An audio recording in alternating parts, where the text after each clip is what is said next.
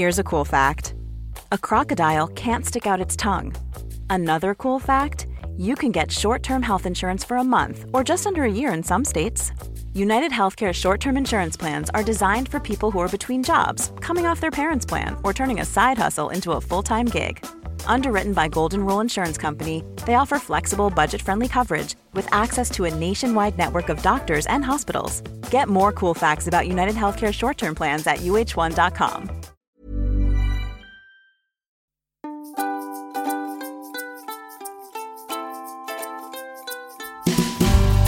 Welcome to Season 3 of Garden Better, the podcast from Better Homes and Gardens magazine.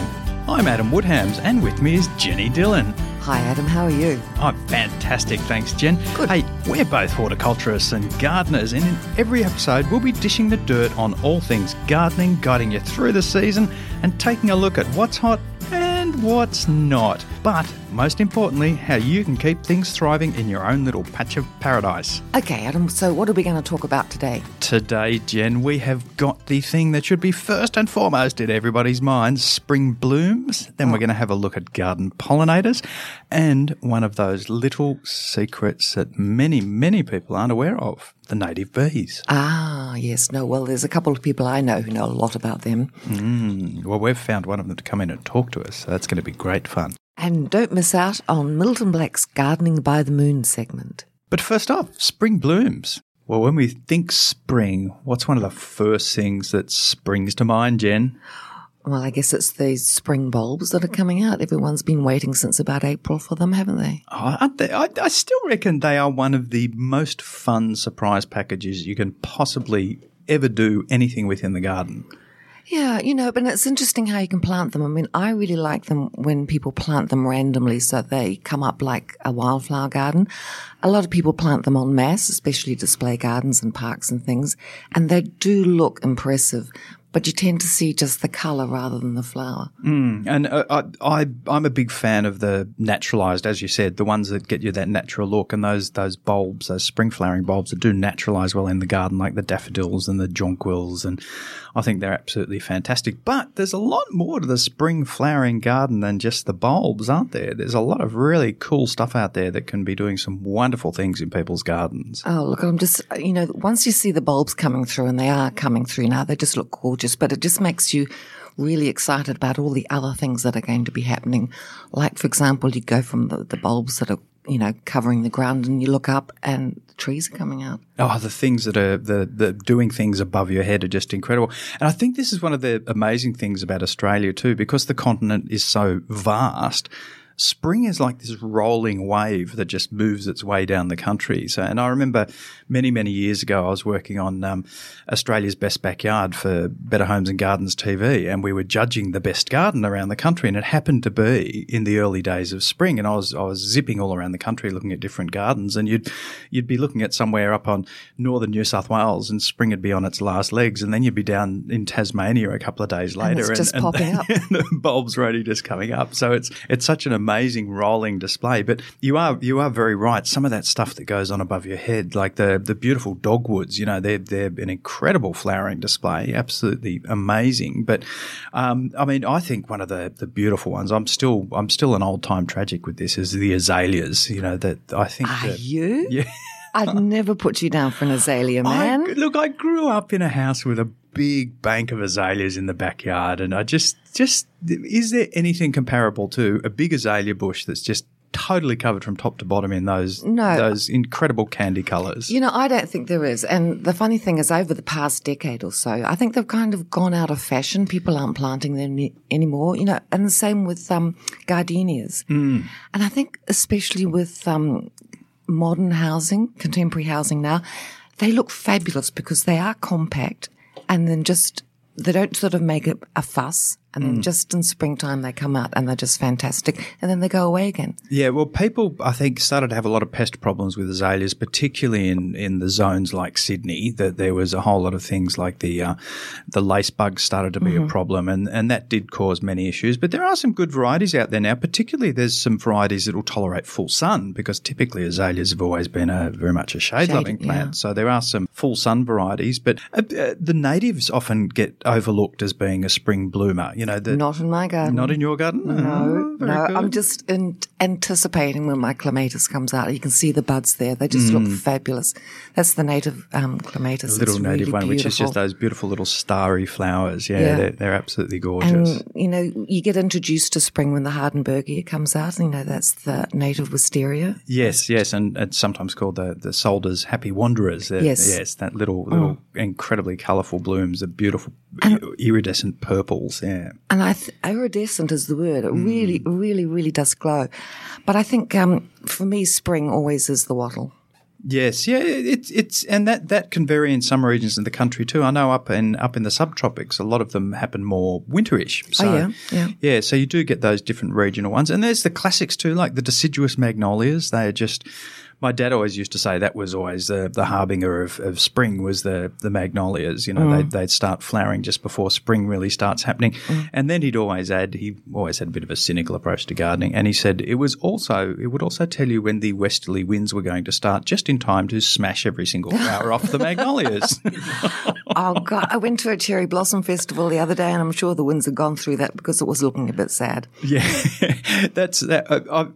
I would absolutely love to go to Japan and do the cherry blossom thing, but I just totally live in fear of it being the one year where the cherry blossoms decided to get completely hammered by a windstorm or something. Because can you imagine scheduling a trip like that a year out, and then you arrive there and then there's no blooms because they either haven't come out or they've all been knocked off by a wind or something like that. You know what? I think somehow they do manage to survive that because a lot of the cherry blossom trees in Japan are painted by lakes or rivers, and there's always a lot of air movement around where you have that water. And I think that, you know, you do get petals just floating through the air. It's just gorgeous. So you've got them on the trees and in the air and then settling on the ground. Yes, true. Look, I might try it one day. One of these days.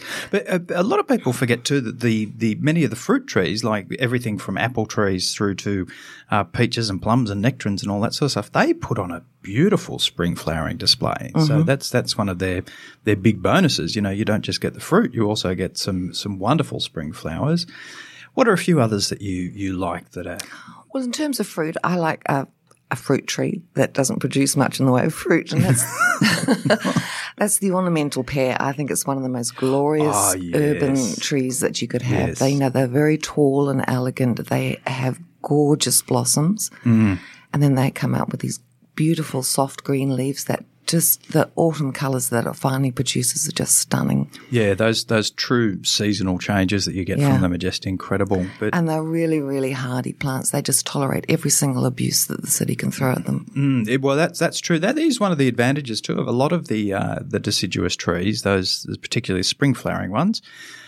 Because they lose their leaves, they can tolerate some of the polluted environments a lot better because they're replenishing their leaves every year, so they're not tolerating damage for a longer period of time.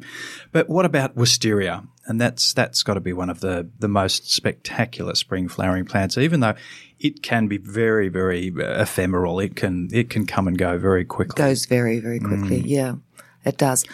But in terms of like the purple or the lilac flower, I mean, it's stunning. And it also reminds me of the jacaranda, which comes out mid-spring. And if you're lucky enough and live near a park or a large estate, they might have done something that was very, very popular about 100 years ago, and they'd plant a jacaranda next to a silky oak, next to the Illawarra flame tree. The flame tree, yes. So you'd have these three trees, huge, magnificent specimens, all coming out in flowers, just sort of one after the other, sometimes at the same time. And the golden flowers, the purple flowers, and the red ones. And that's actually a really good design tip too. If you want to create a garden that has the appearance of a forever being in flower, you basically pick plants that have distinctly different flowering periods so that as one finishes, it's rolling into the display from the next one. So it's getting you that fantastic continuous flowering display.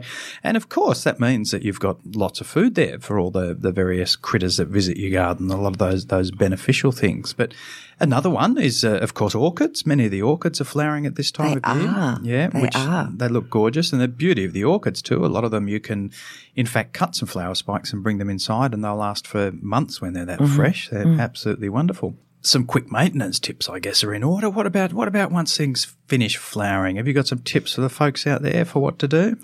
Or for your bulbs, like especially for your daffodils, I wouldn't deadhead them because the bulbs will reabsorb all the energy in those leaves and stalks, and so wait till they're really, really withered before you trim them out. For the other little spring flowering things, just deadheading them so that they will reflower. Lots of water and food every couple of weeks.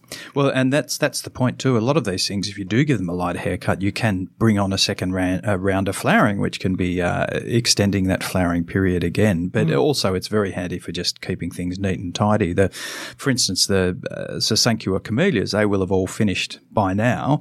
But if you want a good display and nice density from them, you just give them a light haircut with the hedge trimmers and you're off. All that talk of flowers has got me thinking about pollinators. They're an important part of the garden, aren't they? We kind of forget about these little workers that do their thing in the garden all the time. Oh, it's not work. It's not what, flying from flower to flower and having a little munch while you're doing it? In terms of the plants, I mean, pollination is all about sex, isn't it? I know. Yeah, look, let's lay it on the table here. It's about sex. Yeah. It's reproduction. Just usher the kids off to the other room for a moment. I used to have a botany teacher that became very smutty when he was talking about plant sex, and it was always interesting watching a room of trainee horticulturalists become very uncomfortable. They didn't, surely. Then they're in the wrong job, because that's what plant life is all about. And all those little pollinators, those birds and bees, I mean, they're the ones that are making it a threesome, which makes it so much more exciting. Well, that's exactly right, because you got the boy part and the girl part of the plant, and then you've got the threesome of the pollinator joins in. It can all get a bit crazy out there, and you're just not even realising it's happening. There are an enormous number of pollinators too, aren't there? Oh, yeah. Look, everyone wants a party. Well, that's exactly right. If people just think it's bees getting their fun bits, but no, it is. It's lots of other things. They talk about the birds and the bees. It's true. Well, the birds do it too, don't they? Of course, birds can be very important pollinators, and bats. And bats. You know, that's interesting. I was looking into it because I'd always thought that. I don't know if folks are aware, but there's different ranges and sizes of bats, and the ones that most of us know are the fruit bats, of course, the big ones, the flying foxes. But there's also a whole range of microbats. And I always thought the microbats did a bit of pollinating, but it turns out that most of them are actually insectivorous. So the ones that do the vast majority of the pollinating are in fact the flying foxes, those larger bats. But many of them are actually pollen eaters, and it's just by virtue of their activity that they happen to transfer some pollen around. But it's not unusual to see a almost comical photo of a flying fox with sort of its snout with pollen all up and down the sides of the fluff on its face. So they are important, but there's also lots and lots of things like possums and little sugar gliders and things like moths and beetles because pollination doesn't just happen during the day. That's the other thing too.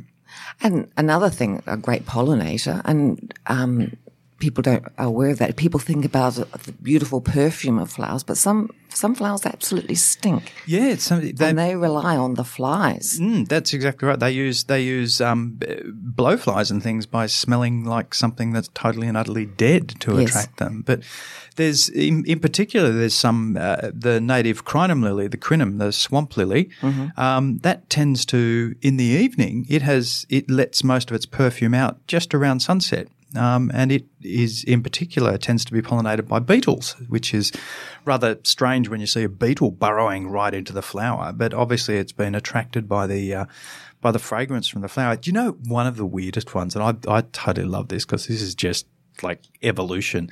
The ground orchids, some of the Australian native ground orchids, they actually use a process called pseudocopulation to pollinate. Really? Tell me. They have evolved to look like basically a lady wasp. And they have markings on the petals that look like a lady wasp. I've heard of this, yeah. They even mimic the pheromone of the female wasp so that a male wasp can be busy with his girlfriend and smell this orchid and say, wow, that smells so much better. I'm going to go and jump on that. And it actually took botanists a long time because they were wondering how these things got pollinated and they were wondering what on earth the wasps were doing. But it was actually a process that's now been called pseudocopulation. Divorce rates high amongst those wasps. But the orchids are doing well. Producing lots of little baby orchids, I would say. I would say they are indeed. But this is the point, and we mentioned bees. Bees are a fantastic pollinator. We know about that. And I think an important point too is that they say that 1/3 of the food that's on our plates is only there through the entire process of pollination, which is really, it makes you realise the importance of these pollinators and the job that they do, the role they do in creating our food. And the honeybees are conspicuous, but of course there's a whole range of native bees, and Australia has an incredible diversity of Australian native bees. So I thought, let's talk to an expert all about these wonderful Aussie bees. And Sarah Hamilton, she is a native stingless bee specialist who runs a business called Bee Yourself. Sarah, welcome. Hi, Adam. How are you? I'm fantastic, thank you. Thanks for being with us. Hey, now tell us a little bit about what it is that you do. Well, I am a malaponist, which is a fancy word for someone who keeps Australian stingless bees. Now, malaponist, that's one I haven't heard of before. Explain a little bit on that. Sure. Well, it's actually a bit of a made-up word, but it's a word we give ourselves because, as you'll know, European beekeepers are called apiarists. Yes. And that actually comes from the species Mellifera apis, and Melipone is the type of stingless bee that I work. So it's just a bit of a title. Yeah. It's a bit fun. We throw it around. Yeah, no, it actually makes complete sense. Oh, there you go. And I think that's what's going to come as a surprise to a lot of folks out there because native bees, I was doing a bit of research. I ran across a fantastic book that's a field guide to native bees, and I was blown away by how many there are. There's something like 1,500 named species, and they think there could be about 2,000 because nobody's really ever gone out there and checked them all. That's exactly right. There's a suspected many more than that. They're just not yet named or found. And some of them are just astounding. Like my favourite has been for many, many years is the blue-banded bee. I mean, it's just the most beautiful looking creature. It's Isn't it absolutely gorgeous? incredible. Yeah. And everybody out there, you have to look up teddy bear bees. They are exactly the as they thing. sound. Yeah. So cute. Yeah, they probably would. I think if people saw them in the garden, they'd probably mistake them for the European bumblebee or something. They're cute and fuzzy and Very slow similar. moving and yeah. Now, many are stingless. That's, I think, the interesting thing because people are used to the classic, the honeybee and you get a honeybee cranky and you get a nice sting as a thank you for it. Stingless bees, how does that actually work? Yeah, well, given that we have over 2,000 species, actually only 11 of them are what we call a stingless bee. And so bees evolved from wasps, and these stingless bees evolved not to have a stinger as their defence form.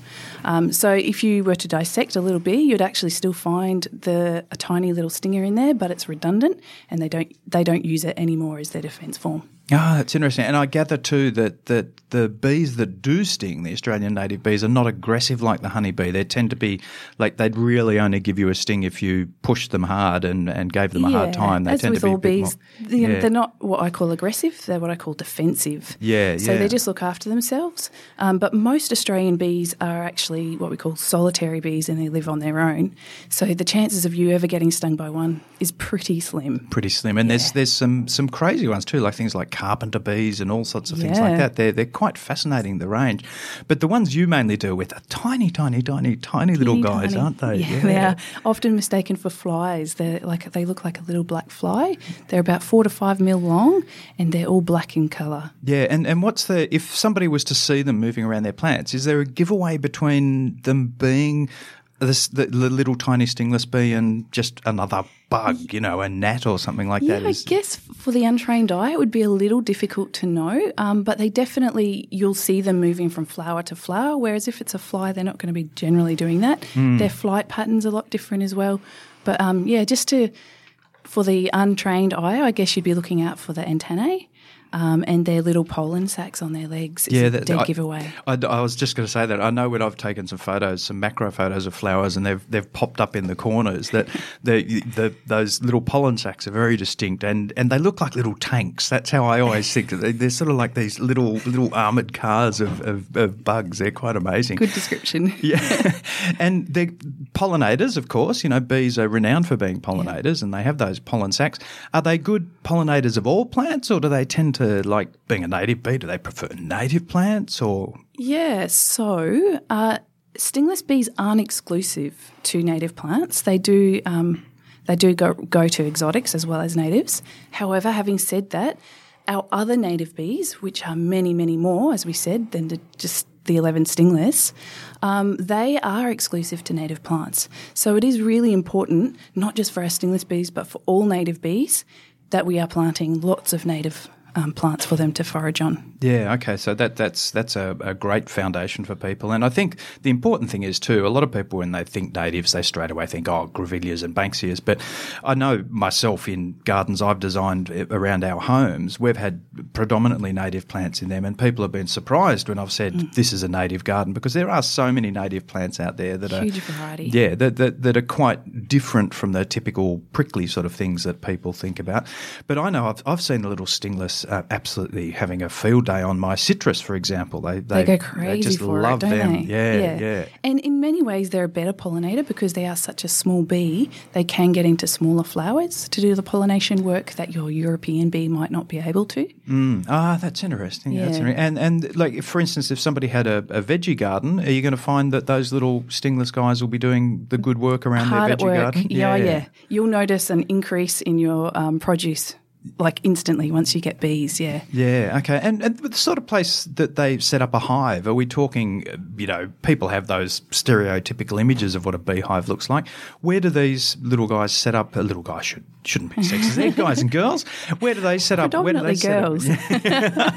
Where do they set up house? What sort of hives do they build? Yeah, so in the wild they'll tend to find an empty cavity, and that would have looked like a hollowed tree usually in the wild. However, these days in urban environments, they tend to go for things like water meter boxes or your Telstra pits or strange, odd little cavities that they can find, and they tend to go for plastic as well. It tends to offer them a lot of protection.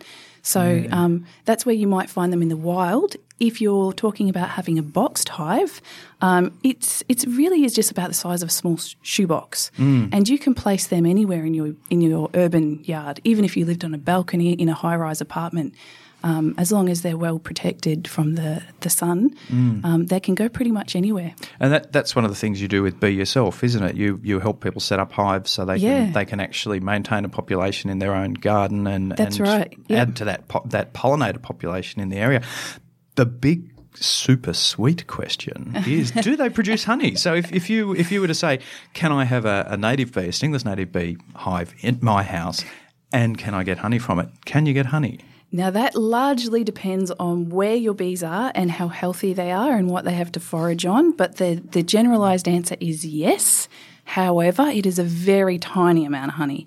So your European beehive may make anywhere from like 50 kilos to 200 kilos a year, whereas your native hive, you'd be lucky if you got 1.5 kilos. Oh, that'd do most households, though. Well, not in my household.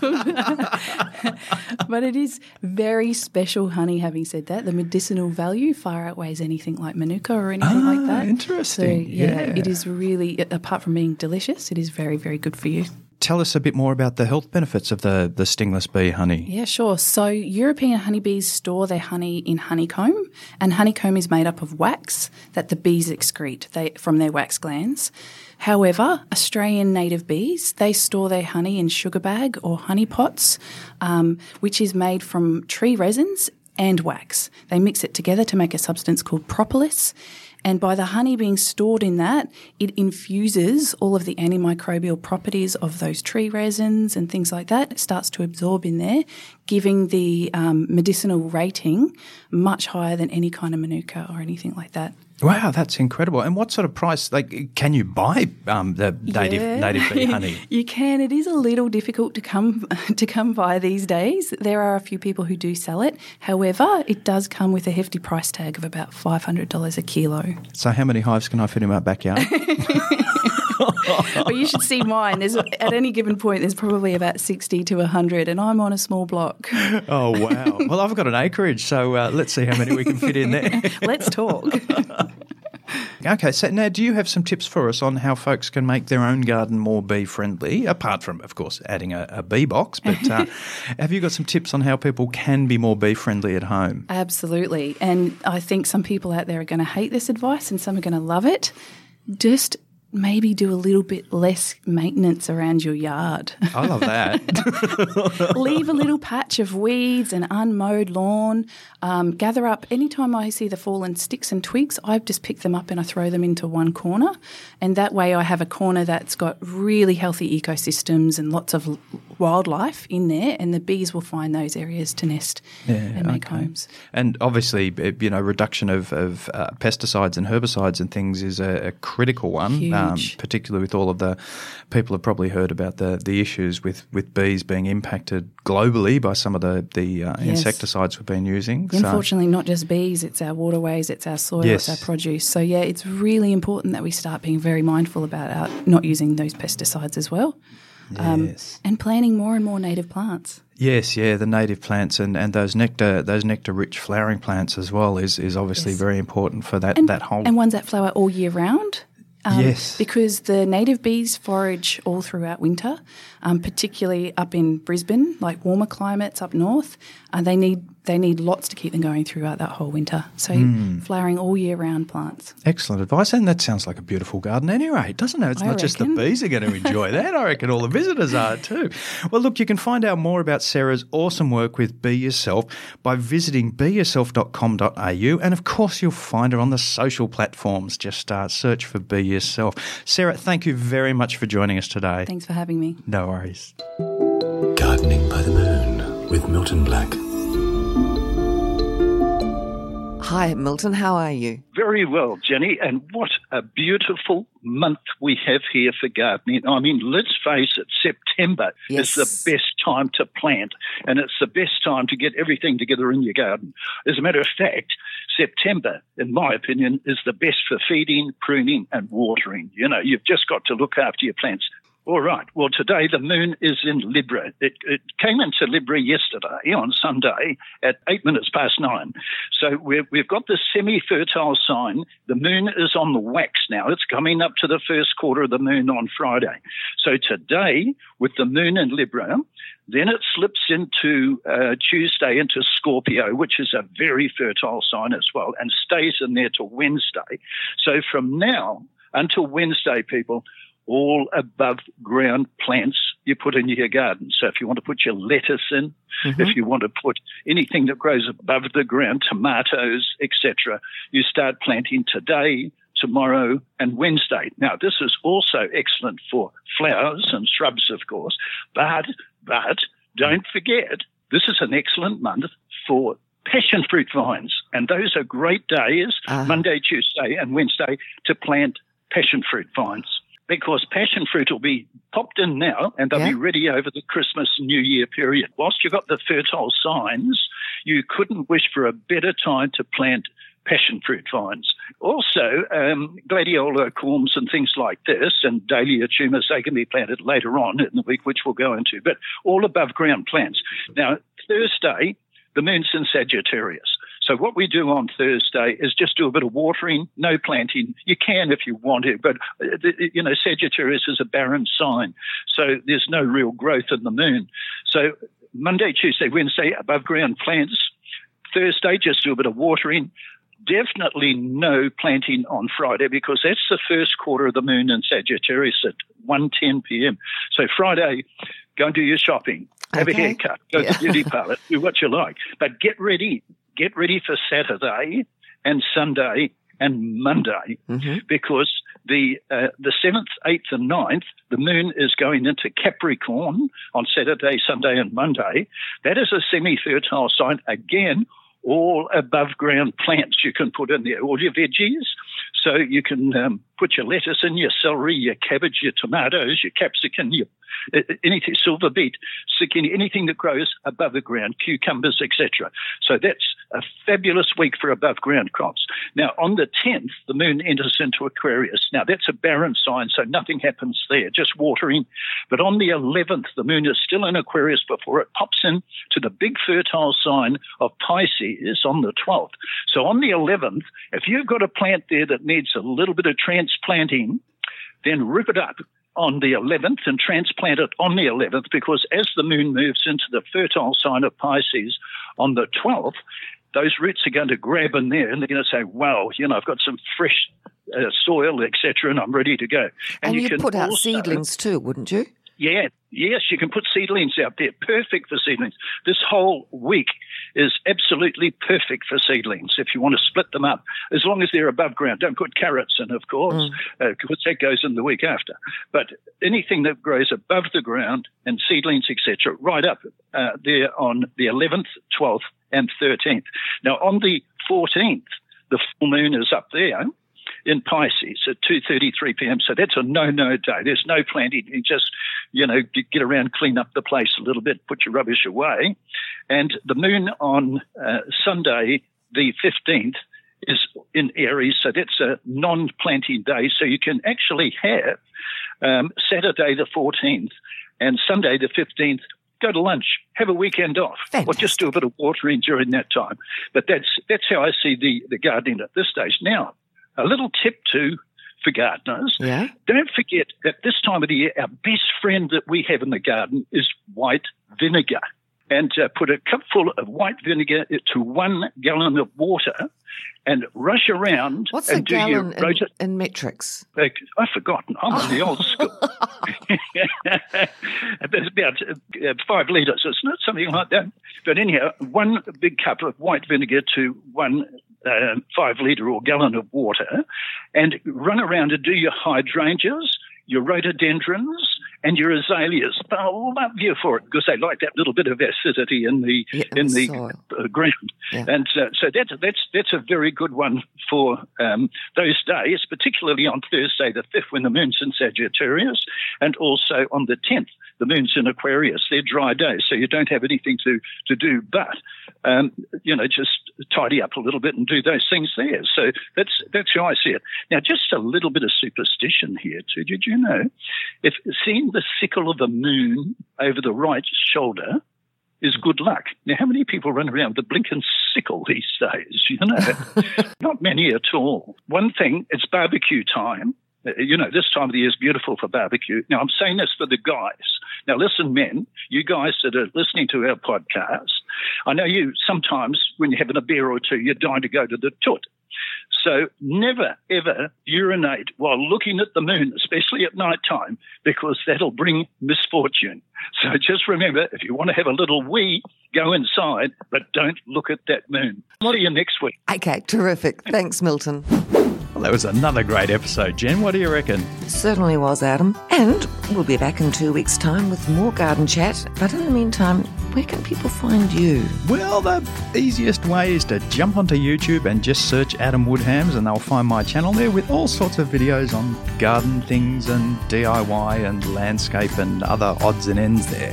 Fantastic. And if you want more garden inspiration before the next episode, follow us on Instagram. You can find us at BHGAUS. If you enjoyed this episode of Garden Better, then please take a moment to rate and review the show, and don't forget to press that big old subscribe button. It's the best way to stay in touch with what we're doing and make sure you keep on top of every single episode. So we'll see you next time, Jen. You bet.